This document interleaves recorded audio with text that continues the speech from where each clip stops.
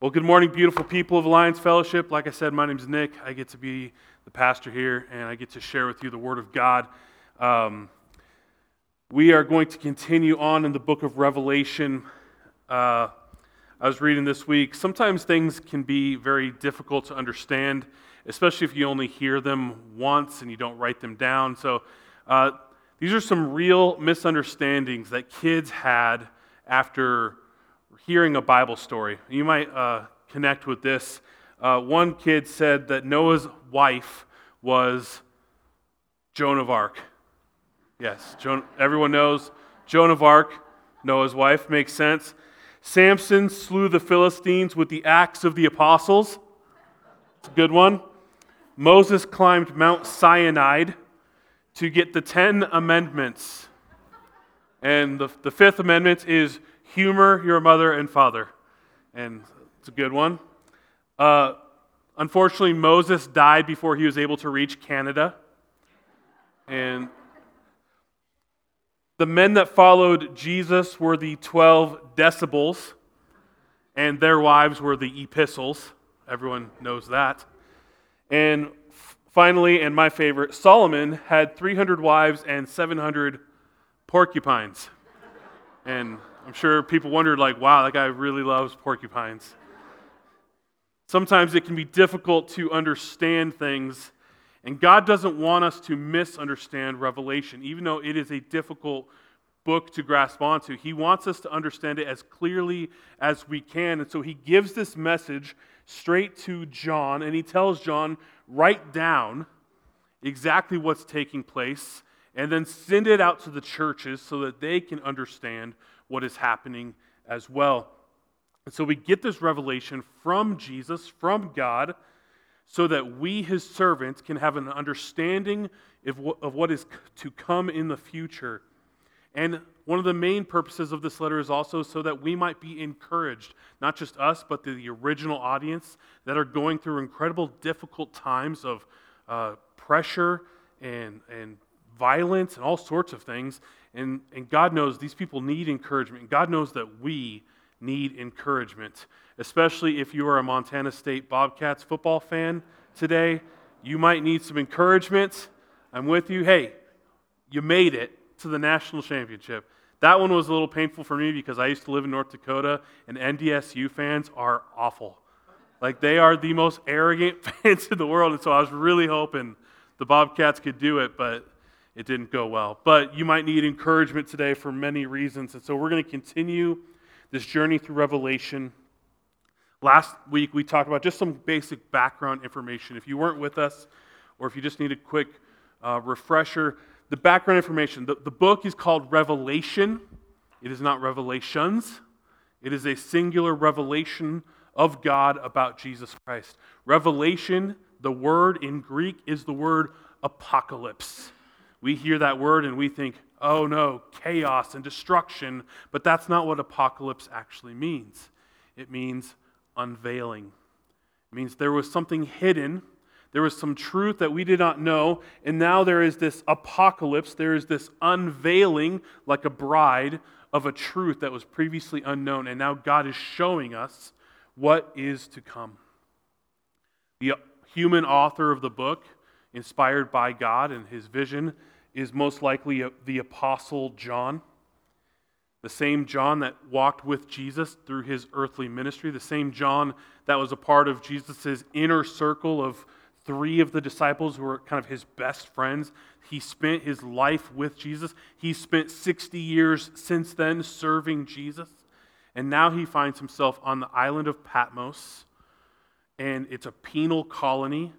He's basically a prisoner, and yet still, despite the fact that he's a man in his 80s or 90s at this point, who's living in the dirt, possibly in a labor camp, we don't know for sure, possibly facing the abuse of Roman soldiers, still, despite all of that, he is writing a book to encourage other believers. And that's amazing. The book is written specifically to the 7 churches of Asia Minor. But in a more wide sense, it's written to the complete church, which means us today, them then, every follower of Christ who ever was or will be in every part of the world is the complete church. And Revelation is a letter to all of us. And then last week we started just by looking at the first 8 verses. We saw the primary focus of this book is what? Jesus. Right? That's always the answer in church. Don't you guys know that yet? Jesus. He is the primary focus. Even though Martin Luther thought, it doesn't talk about Jesus enough. I don't know what he was reading because the whole book is about Jesus. It's about the unveiling of this revelation of Jesus. And it's a letter that was written to the church so that they could be comforted in a time of persecution. And letting us know that Jesus will come again to judge the earth and to restore the kingdom of God. In that last verse of last week, chapter 1, verse 8, Jesus says clearly, I am the Alpha and the Omega, says the Lord God, who is, who was, and who is to come, the Almighty, which is our word, Pantocrator, the Almighty God. Jesus tells John very plainly, I am God. I am the Almighty God. There will be people that will tell you, well, the Bible never actually says that Jesus is God. I don't know, again, what book they're reading. He's pretty clear. I am the Almighty, the first and last, who was and is and ever shall be. And so he's writing this message. In the original audience, they need encouragement. Much more than a football team losing, they need encouragement. This is a church, a generation has passed since Jesus left. Pastors are being banished to islands. Some are being martyred. Jerusalem has been destroyed by Rome, and most of the apostles are gone now. They need to be reminded that though Jesus is not with them in the flesh, Jesus is not gone, and the message has not changed. They need to be reminded of who Jesus really is, and that message is going to continue to grow as we continue on in chapter 1. We're going to see even more the power and the glory of Jesus. And so we're going to start this morning by reading a big chunk. We're going to finish up chapter 1. So we're going to read Revelation 1, 9 through 20, and then we're going to break it down. So if you're with you here, if you have a Bible device or it's on the screen, read with me Revelation 1, 9 through 20. I, John, your brother and partner in the tribulation and the kingdom and the patient endurance that are in Jesus, was on an island called Patmos on account of the word of God and the testimony of Jesus. I was in the Spirit on the Lord's day, and I heard behind me a loud voice like a trumpet, saying, write what you see in a book and send it to the 7 churches, to Ephesus and to Smyrna and to Pergamum and to Thyatira and to Sardis and to Philadelphia and to Laodicea. Then I turned to see the voice that was speaking to me, and on turning I saw 7 golden lampstands, and in the midst of the lampstands there was one like a son of man, clothed with a long robe and with a golden sash around his chest. The hairs of his head were white like wool, like snow. His eyes were like a flame of fire. His feet were like burnished bronze, refined in a furnace, and his voice was like the roar of many waters. In his right hand he held 7 stars. From his mouth came a sharp 2-edged sword, and his face was like the sun shining in full strength. When I saw him, I fell at his feet as though dead.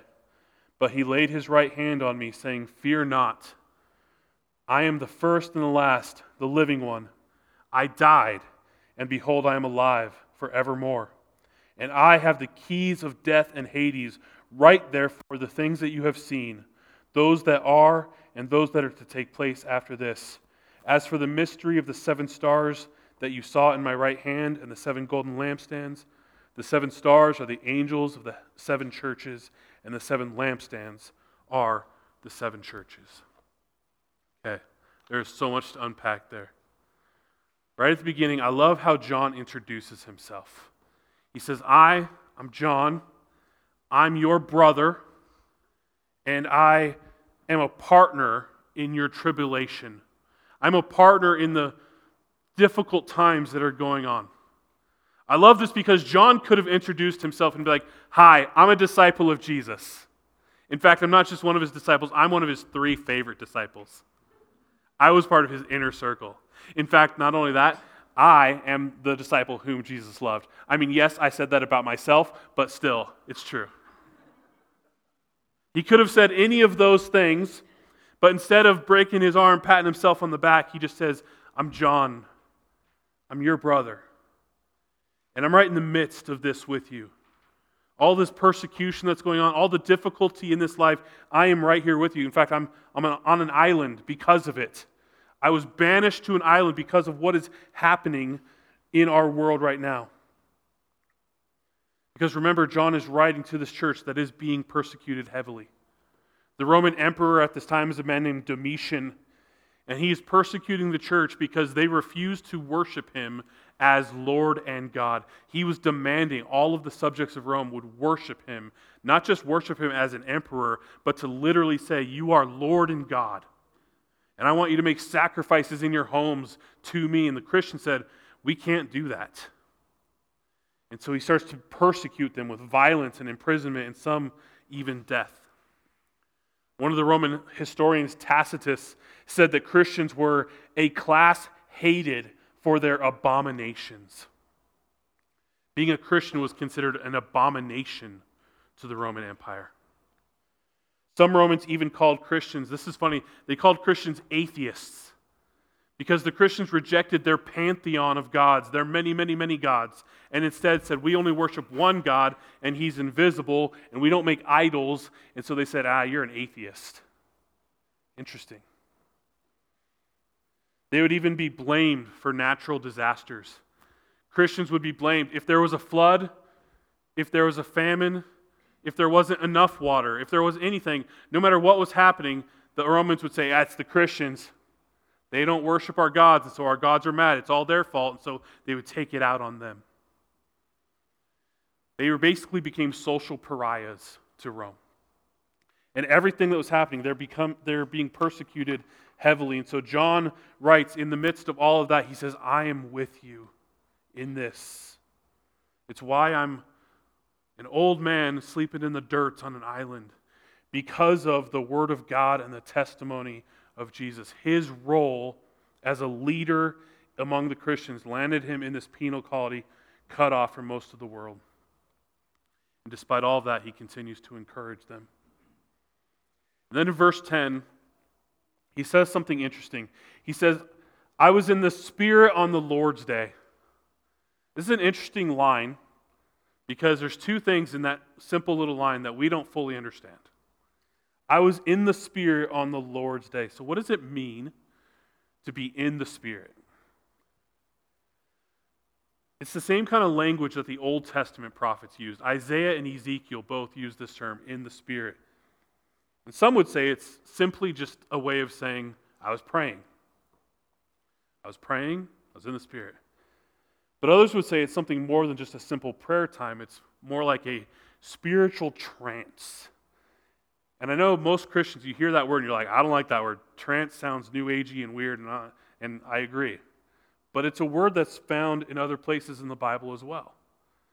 Peter, if you remember all the way back to when we went through the book of Acts, or if you've read through Acts, Peter has this vision in Acts chapter 10, and he says, "I fell into a trance." It's one of my favorite stories in the Bible because it's what I call the miracle of the giant pizza crust coming down from heaven. It's not what it actually is, it just says it's a sheet, but in my head, because I'm Italian, it's pizza. Okay?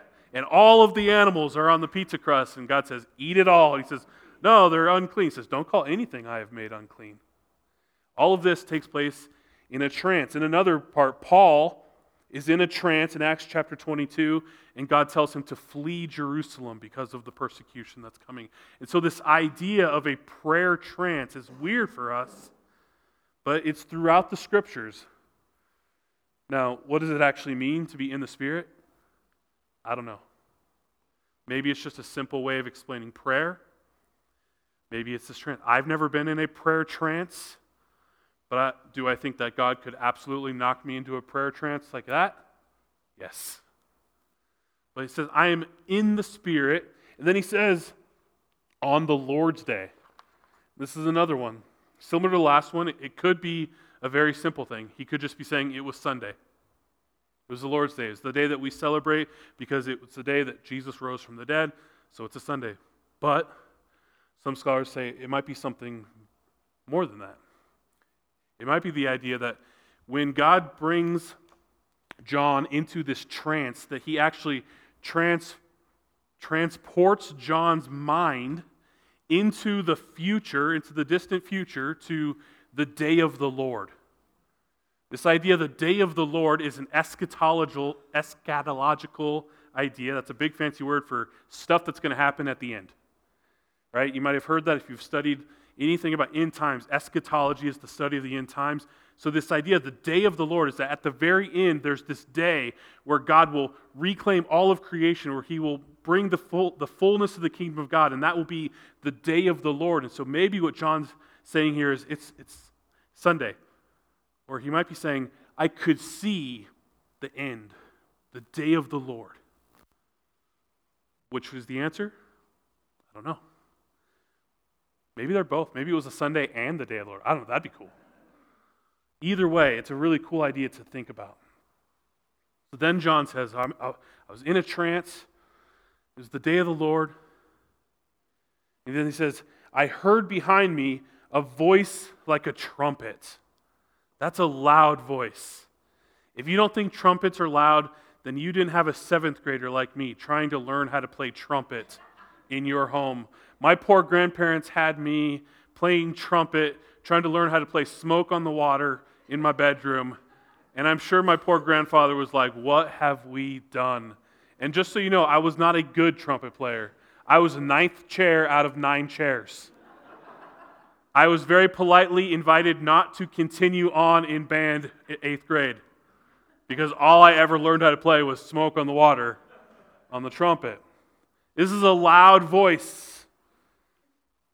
And it gives John a commission. In verse 11, the voice, we know it's Jesus. And this is the first time, most likely, that John has heard the voice of Jesus in 60 years. But it's not the same. It's a little different. He hears the voice of Jesus and he says, write what you see in a book and send it to the 7 churches. John is finding out exactly why he is here in this trance or in this time of prayer. And so far, John has told us what he has heard.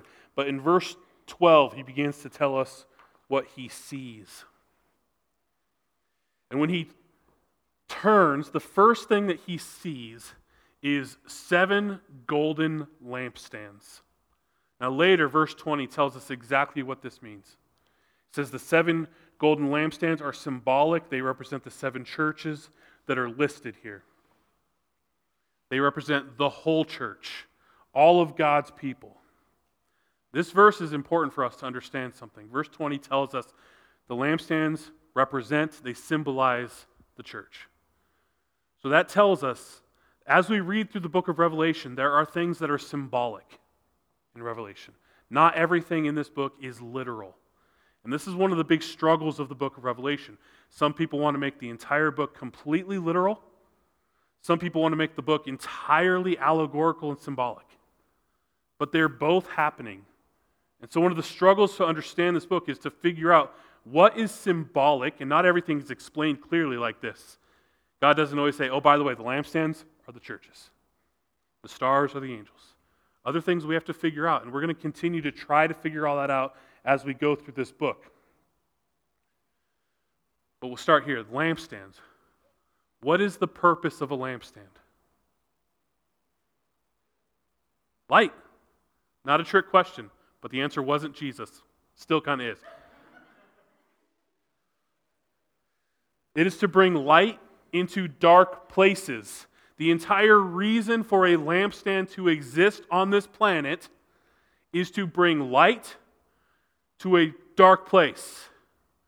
What is the entire reason for the church to exist? To bring light into dark places. It is a beautiful symbol. It's almost like God knew exactly what he was doing. He brings, and notice this, the first thing that John sees when he turns is he sees these lampstands whose job is to bring light and to illuminate Jesus. If Alliance Fellowship is not doing this, we are failing. Forget the rest of Revelation. Forget trying to understand the deep secrets of eternity in God's. If we're not bringing light into dark places, we are failing as a church. We are not doing what we were meant to do. If everyone who calls this church their home does not understand that that is the first goal that we have in our lives, then we need to reevaluate what we're doing. Are we, like a lampstand, illuminating Jesus and shedding light into the darkness? This single idea is so important for us as we try to even begin to fathom the rest of what's going on in Revelation. Because it's the basis. We are to be the light of God. Jesus spoke about this when he was walking on earth in his earthly ministry. If you remember his famous sermon, the Sermon on the Mount in Matthew chapter 5, he tells the people very clearly that this is their goal for life. He says, "You are the light of the world. A city set on a hill cannot be hidden, nor do people light a lamp and put it under a basket, but on a stand, and it gives light to all the house. In the same way, let your light shine before others, so that they may see your good works and give glory to your Father who is in heaven." What's incredibly interesting to me is that when John first tells us what he turns, he's heard a voice like a trumpet, he turns, he hasn't seen Jesus yet, the first thing that he notices is the lampstands. The first thing that he sees is the churches. I'm not ready for that yet, but you can leave it there.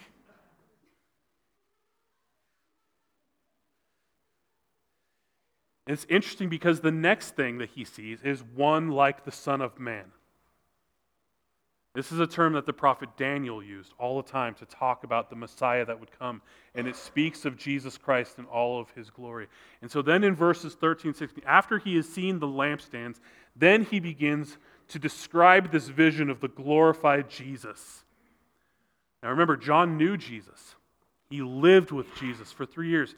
He's one of his best friends that he ever had in his life. But this Jesus is not the humble carpenter from Nazareth. This is the glorified Christ in his heavenly realm. And so he sees something completely new. Now you can throw this picture up. I looked for pictures of an artist trying to show you what Jesus looks like in this chapter. I didn't find a single picture that I felt like does even remote close to justice to this. But this one was about the best I can come up with. And you can see John there, just what is happening? And you see Jesus with a sword coming out of his mouth and flaming eyes and white hair and all these things that we're going to talk more about. And just try to imagine the overwhelming nature that this would have on John to see Christ in his full glory. Interestingly, this is the only place in the whole Bible where we actually have a physical description of what Christ looked like. We have no idea what he looked like as he's walking through his earthly ministry, except for we know that he looks nothing like the pictures that we have, because he was not a white male model with flowing, beautiful brown hair. He didn't look like that. He was a first century, Near Eastern, Galilean, dark-skinned Jewish man. And yet, even when an artist makes this, it still looks like, I don't know, Kurt Russell or something like that. Here's the description. If you go back to our scripture for the day. He is clothed with a long robe and a golden sash. These are the clothes of a high priest. This represents that he is the high priest that we were talking about just a couple weeks ago. Prophet, priest, and king. He's the high priest. Or if you were with us in the book of Hebrews, all of Hebrews points to this, that he is the high priest. Hebrews 4:14 through 16 says, "Since then we have a great high priest who has passed through the heavens, Jesus the Son of God. Let us hold fast our confession. For we do not have a high priest who is unable to sympathize with our weaknesses, but one who in every respect has been tempted as we are, yet without sin. Let us then with confidence draw near to the throne of grace, that we may receive mercy and find grace and help in times of need." And so John begins to see Jesus in these garbs that represent that he is the high priest over all of creation. And it says the hairs on his head were white like wool, like snow. This represents that Christ is the Ancient of Days. This is a term that the prophet Daniel used all the time to speak about the Messiah. That he would be the Ancient One, eternal, full of wisdom and power, and his white hair represents purity and sinlessness and glory. There's all of this going on as he tries to take in what he's seeing. His eyes were like flames of fire. This speaks about judgment, that he will be the ultimate judge over all of the earth. It speaks about his eyes being all-seeing, that nothing can be hidden from the eyes of the Lord. And throughout the Old Testament, God would show up, and he would show up as fire. Remember the burning bush that speaks to Moses. Remember the pillar of fire that leads Israel. Throughout the Old Testament, God is represented in fire, and here we have Jesus with fire in his eyes. His feet were like burnished bronze, refined in a furnace. This one is interesting because burnished bronze in the Old Testament was what they would make the altar out of. When they would bring an animal to sacrifice the animal, they would lay the animal upon an altar made of bronze. And so it speaks of the purity and the ridding of sin from our lives. So his feet are made out of that. In his his voice was like the roar of many waters.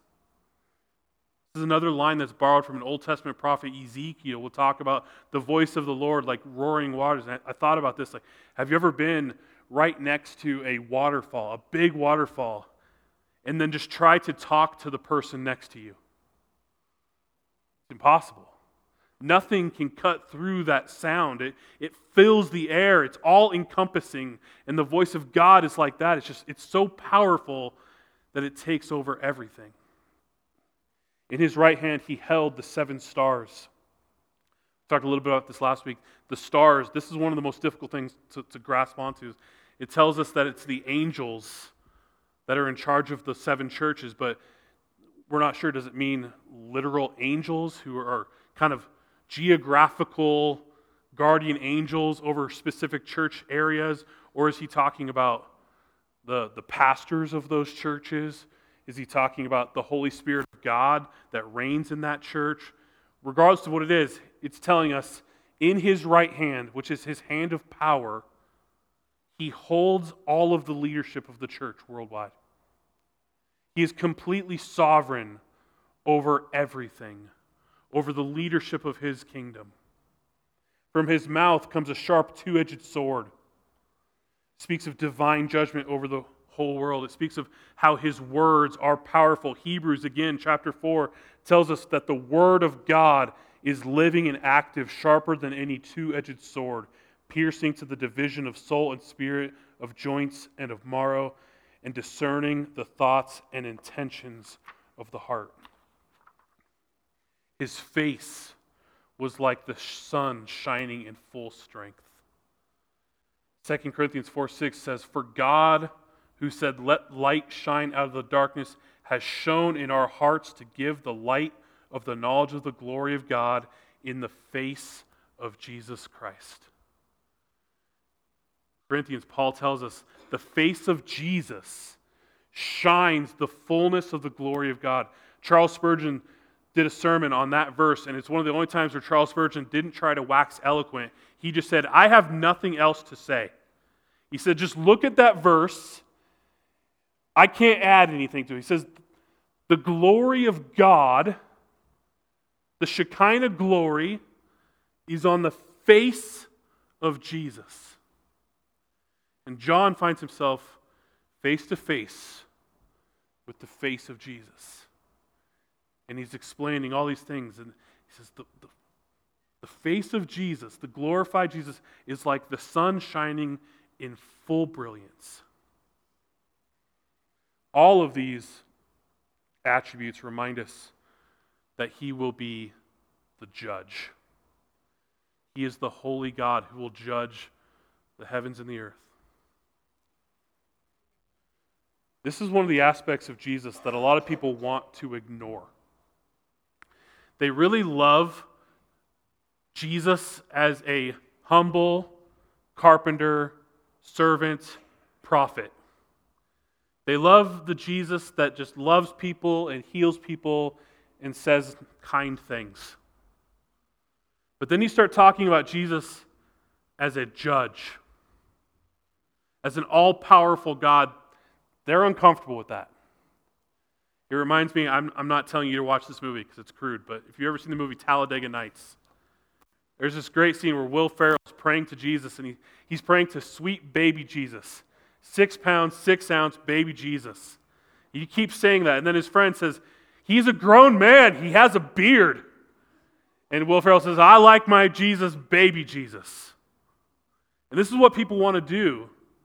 They want to take one aspect and say, I like my Jesus humble and meek and a servant, and he never makes anybody feel bad. I like that Jesus. And they want to ignore that the glorified Jesus is a righteous and powerful judge. They're uncomfortable with that. We can be very uncomfortable with that, but it's who Jesus is. There is more than one aspect of Jesus. Surprise, surprise, the fullness of God living in one human being is complicated. And he is a righteous judge. And so all of that makes sense in verse 17 when John says, when I saw him, I fell at his feet as though I was dead. As he should. As any of us would. He is seeing the fullness of the glory of Jesus, and he is overwhelmed by it. That's why there's no artist renderings that are going to come close to this, because it would be completely overwhelming. We couldn't even look upon it. We would fall down as dead, and this is the proper response to coming face to face with the glory of God. And this is a good measurement I want to give you just as a side note. If you hear somebody talking about God, and they say that they've had a vision of God, or they say, I have this deep connection with God, something deeper than you can understand, or they say like, oh, I'm closer with God than you are. They say something like that. If they say those sorts of things and it leads them to be puffed up or prideful or arrogant, they are lying. They are lying because everybody who comes face to face with God, everyone who comes face to face with the fullness of the glory, everyone who just gets a taste of really who Jesus is humbled by it. John falls down as though dead. Saul, who becomes Paul, falls down in the dirt on the Damascus road and he says, who are you? Isaiah wailed, I am undone. I am a man of unclean lips. Depart from me. Peter falls down at Jesus' knees and he says, depart from me, for I am a sinful man, O Lord. You do not come face to face with God and walk away arrogant or prideful or boastful. You were humbled in the presence of the Almighty God. And despite all of that, Jesus responds, as he does hundreds of times in the Bible, says, don't live in fear. He puts his right hand on John. He says, fear not, for I am the first and the last, the living one. I died, and behold, I am alive forevermore, and I have the keys of death and Hades. Jesus reassures John. He says, you don't need to live in fear. And he's not just talking about being afraid of him. He's also talking about being afraid of what's going on in the world of Emperor Domitian and the pain and the persecution and the struggle. He's saying, don't live in fear because I am in control. I am the Alpha and the Omega, the first and last, and everything in between.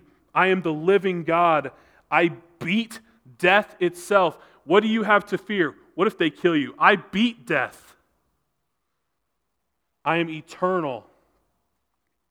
He says, and guess what? Are you afraid of death and hell? Guess what? I have the keys.